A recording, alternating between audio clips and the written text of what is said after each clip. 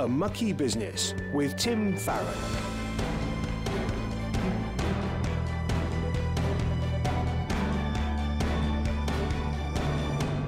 Hello, I'm Tim Farron, and welcome to the show which delves into the mucky business of politics through the eyes of Christians.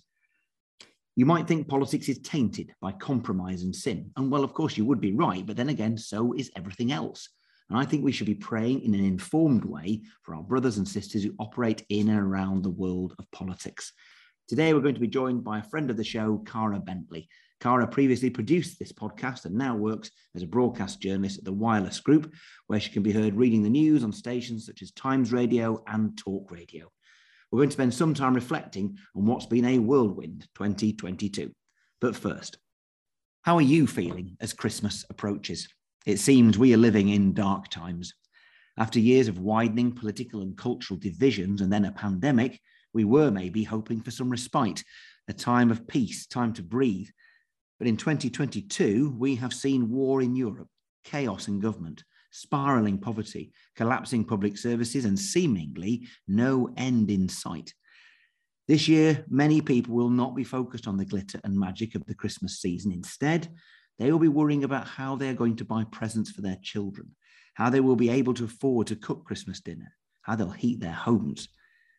Isaiah 9 was written centuries before the birth of Christ. These words will be read at carol services across the nation in the coming weeks. The people walking in darkness have seen a great light. On those living in the land of deep darkness, a light has dawned. Now, this prophecy is not vague spirituality. It is a tangible hope for those who are trudging through deep darkness. But can we convince one another that this is truly relevant to the here and now? That first Christmas was full of wonder and mystery. The one who flung stars into space entered humanity as a tiny, helpless baby. But the nativity story is also full of angels telling people not to be afraid, not to panic at the strange things that were happening. As I always try to emphasize on this show, God wants us to care deeply about our world because he does. Jesus did not float around Judea untroubled and undisturbed. No, he got his hands dirty and his heart broken on our behalf. At the same time, in the face of today's darkness, we are reminded not to panic. Jesus tells his disciples in John 16 that in this world you will have trouble, but take heart, I have overcome the world. These words point back to that famous passage in Isaiah, which goes on to say, to us a child is born, to us a son is given, and the government will be on his shoulders, and of the greatness of his government and peace there will be no end. Our earthly government are full of flawed human beings who make mistakes. But Psalm 103 tells us the Lord has established his throne in heaven and his kingdom rules over all, even if it doesn't look like it. Whatever challenges we are facing personally and as a nation today, let's be greatly reassured by God's promises, which he always keeps. Let's fix our eyes on him and encourage one another to stand firm. And if we are confident in our faith, we will find it easier to hold out his light to others. We may find this easier at Christmas when it's more acceptable to talk about the hope that we have and to invite friends to carol services. Even the mainstream airwaves are proclaiming the true meaning of the baby's birth this year in the catchy chorus of Sir Cliff Richard's new single, Christ has come to save the world, Jesus, the heart of Christmas. What hope does this truth offer to our neighbours who are struggling? In the wood of the manger and the wise men's gift of myrrh, we see the shadow of the cross. It's hard to lift our eyes to eternity when we are bogged down in our present troubles. Faith in Christ does not pay the bills, but his purpose in coming tells us that we are each enormously significant to God, and his love for us was shown in action, both as the baby in Bethlehem and as the man at Golgotha. We are therefore called to be his hands and feet in serving our neighbours in their needs. The proclamation of the gospel and our treatment of those around us are intrinsically linked. And because we know that we are loved and secured for eternity, we can afford to care generously for those around us. So let's point to Jesus in our communities this Christmas.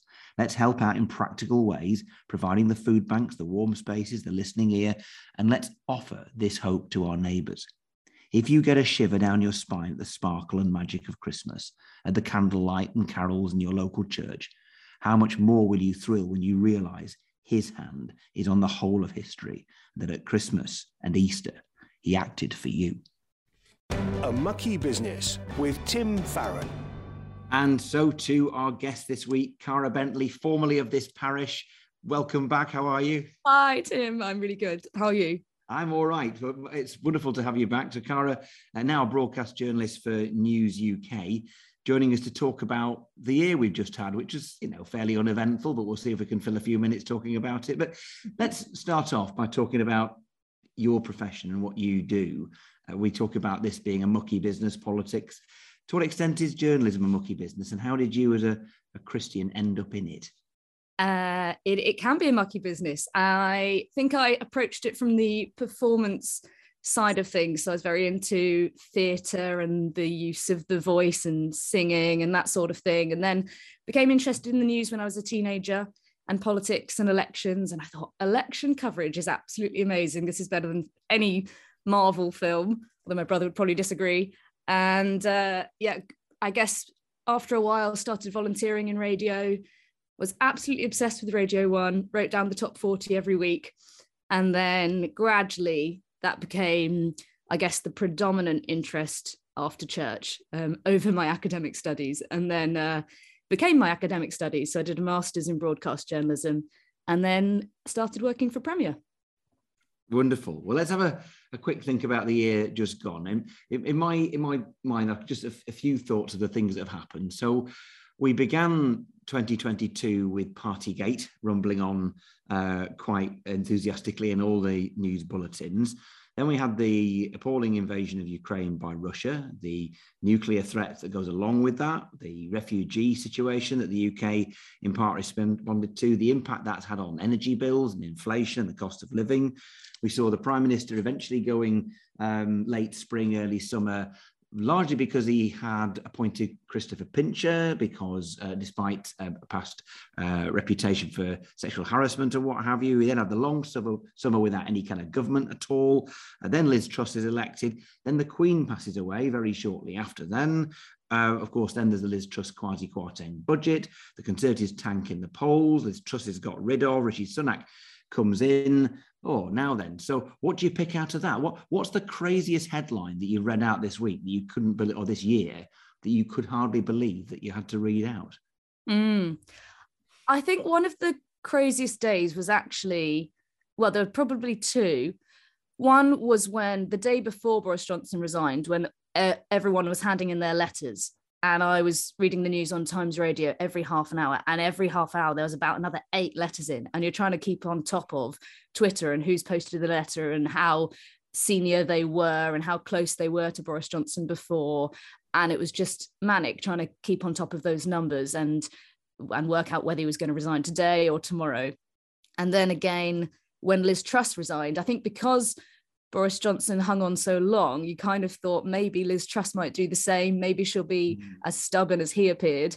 But then when when MPs suddenly kind of started voicing their discontent behind the scenes, that was also one of the craziest days when the penny dropped that she was actually going to resign that day. That was also crazy. The day that the Queen actually died, I wasn't reading the news, although I was working, but the next day I went to Buckingham Palace at 5 a.m. in the morning. And I mean, obviously that was just a weird day. You think she literally died yesterday and now the palace is empty and it's dark and it was vigil-like and there were candles and flowers and people dropping off flowers on their way to work, just on their commute. And then later in the day when I was still there about 1 p.m. and it was absolutely heaving.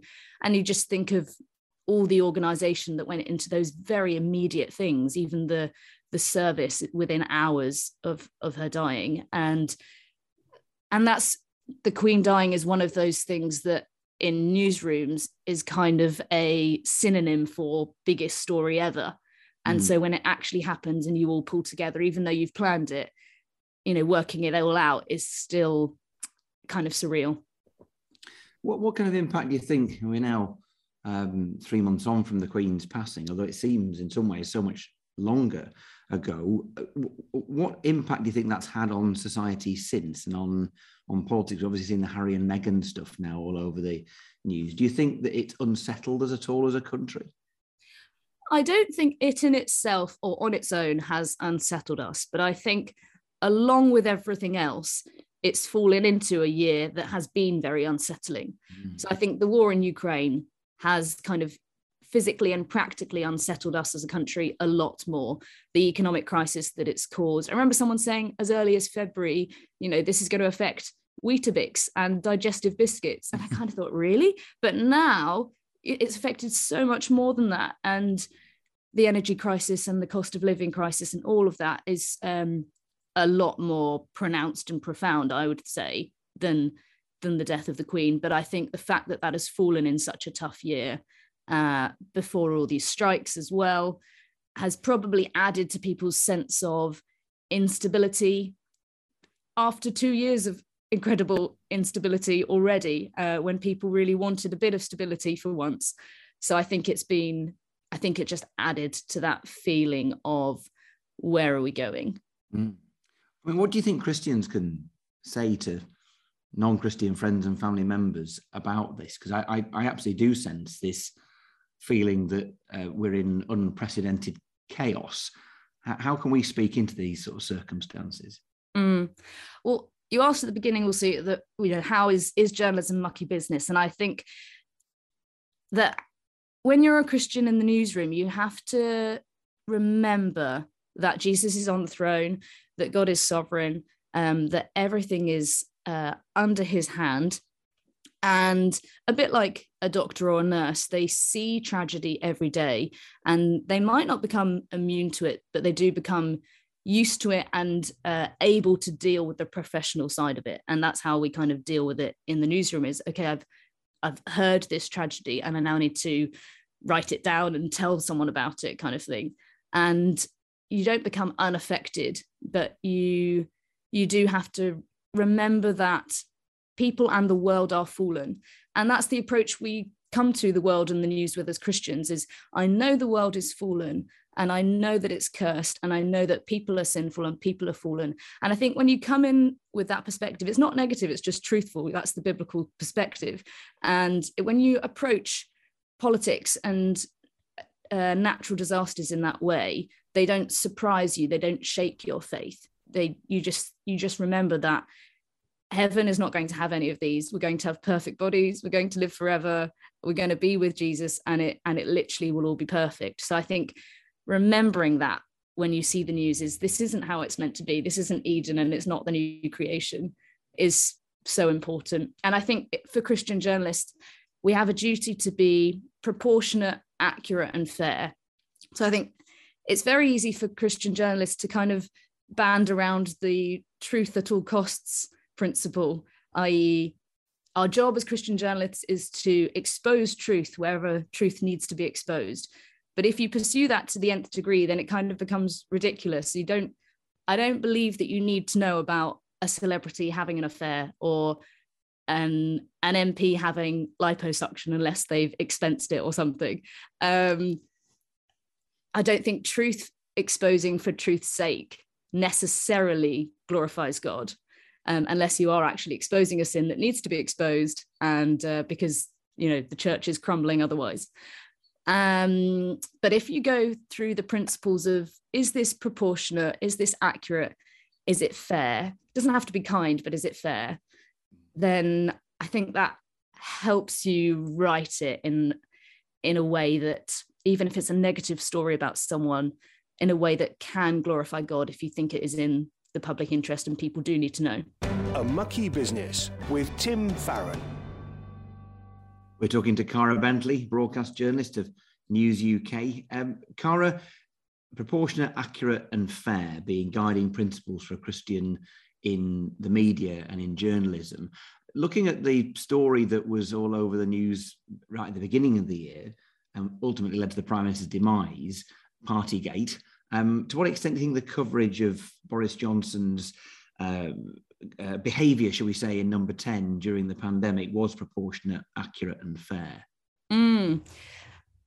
I think the first thing to say is it was fair to cover it. There were people who were saying, oh, who cares? He had a couple of sandwiches, whatever. He was ambushed by cake. It really doesn't matter.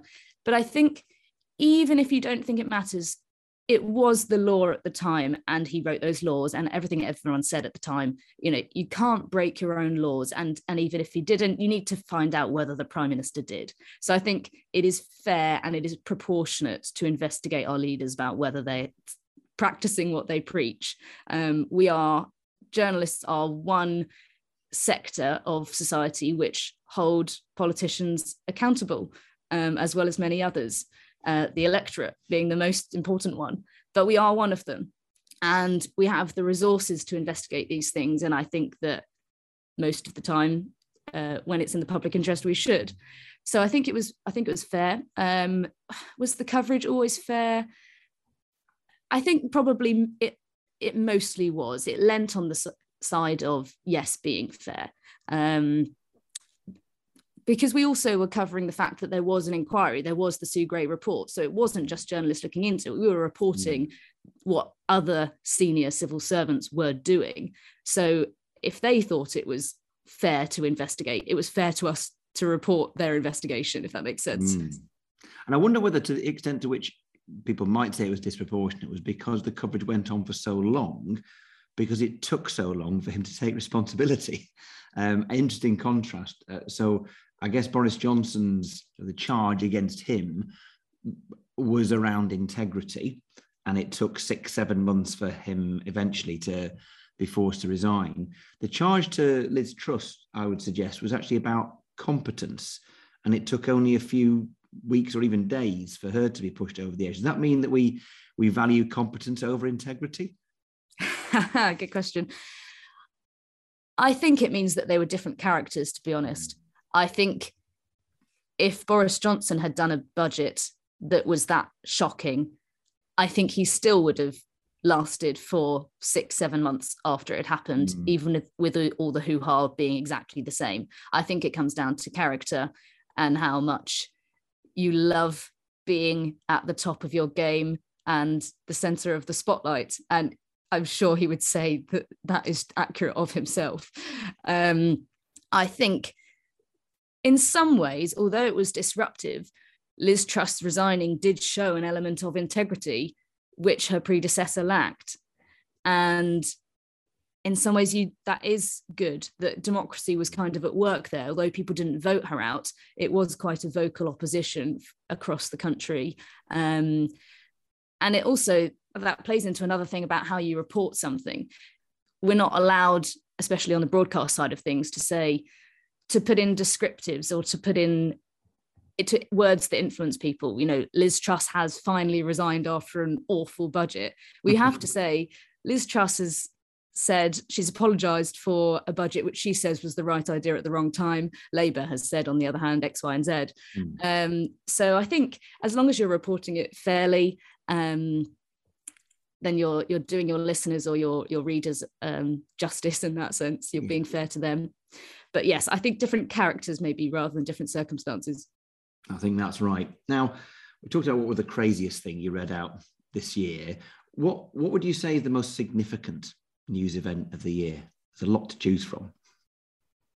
I do think the war in Ukraine, because of its huge financial implications here in terms of food production and supermarket shelves and energy costs.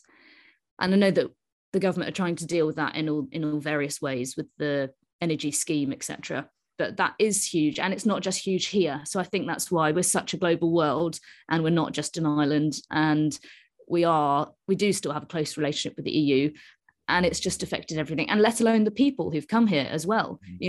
That will impact us hugely in the future, because we have so many Ukrainians in the country now, and so many very sadly becoming homeless now that the Homes for Ukraine scheme is coming to an end for many of them, and the hosts are saying, well, I've got my own heating bills to pay for and the government aren't chipping in anymore. I can't afford to keep this couple or this family anymore either. So I think that will be huge, and I think they will influence our culture over time as well, which will be brilliant. But there'll be so many hardships obviously for people until it's solved, until Putin leaves. Well, Cara, as we wrap up our time, let's finish by asking you what we can pray for you. Oh, thanks. I think praying for me and all Christian journalists to be a good witness, to keep kind of being firm and clear on acting like a Christian in the workplace. There's that, those verses in Philippians about focusing on what's pure and what's good and what's holy. I think it's good to be doing that in the work that we put out to the world, but also in how we conduct ourselves in the office, not speaking badly of people and gossiping and all those kind of tips that Paul gives in his letters about how we conduct ourselves in everyone's job. But also doing that in a bulletin. How do you be fair to someone? How do you be fair to someone who's made a huge error? How do you be fair to someone who's made a huge error without being unkind, but with being truthful? How do you cover a story that you find difficult? All those things. So I think conducting ourselves as much as we can with purity and kindness and proportionateness would be my prayer.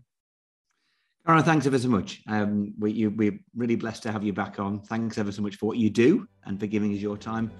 Have a wonderful Christmas. I hope you get some decent time off. Thanks, Tim. You too.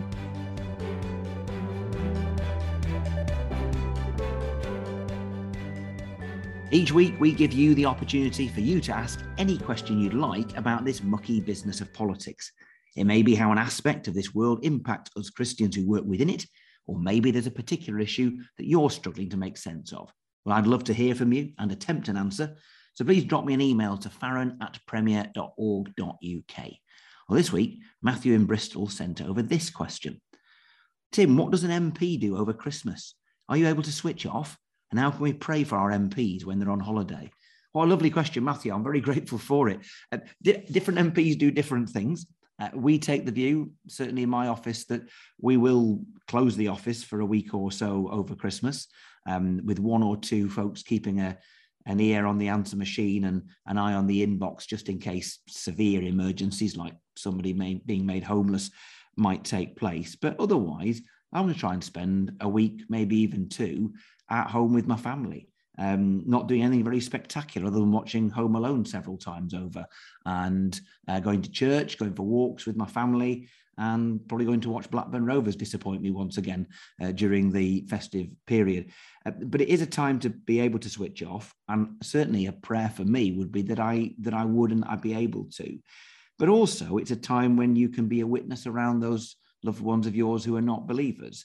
So I guess for me, and perhaps for other Christian MPs over this holiday time, peace, genuine peace, recharging batteries, focusing upon the genuine meaning of Christmas, of God coming into this world and redeeming it through his son Jesus. But also, when we are placed in our families, what an opportunity it is when we're close together for a long period of time to share the gospel. Pray that we get opportunities and we take them. If you have a question for Tim, email farron@premier.org.uk. Well, let's end our time together in prayer. Loving Heavenly Father, we thank you for this year. We thank you for your provision this year and your hand upon all of the events of this world, that you are in control, you are on the throne, no matter how things seem. We thank you for the Christians that you place in every part of our society. We thank you today for those working in journalism.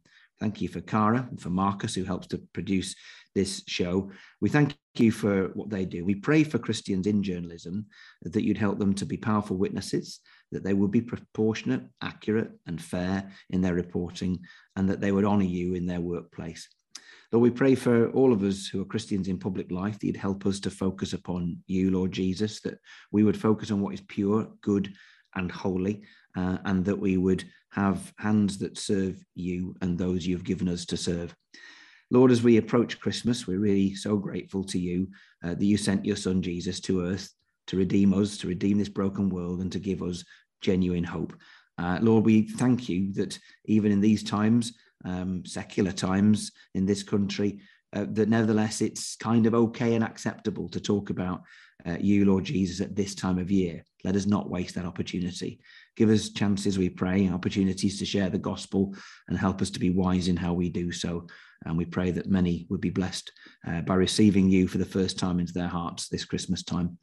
We ask all these things in the name of Jesus Christ. Amen. Well, thank you so much for joining us for this week's show. Don't forget, you can catch up on past episodes which feature interviews with party leaders, former government ministers and MPs from all the major parties. Just search for A Mucky Business on your chosen podcast provider or head to premierchristianradio.com/A Mucky Business. Happy Christmas.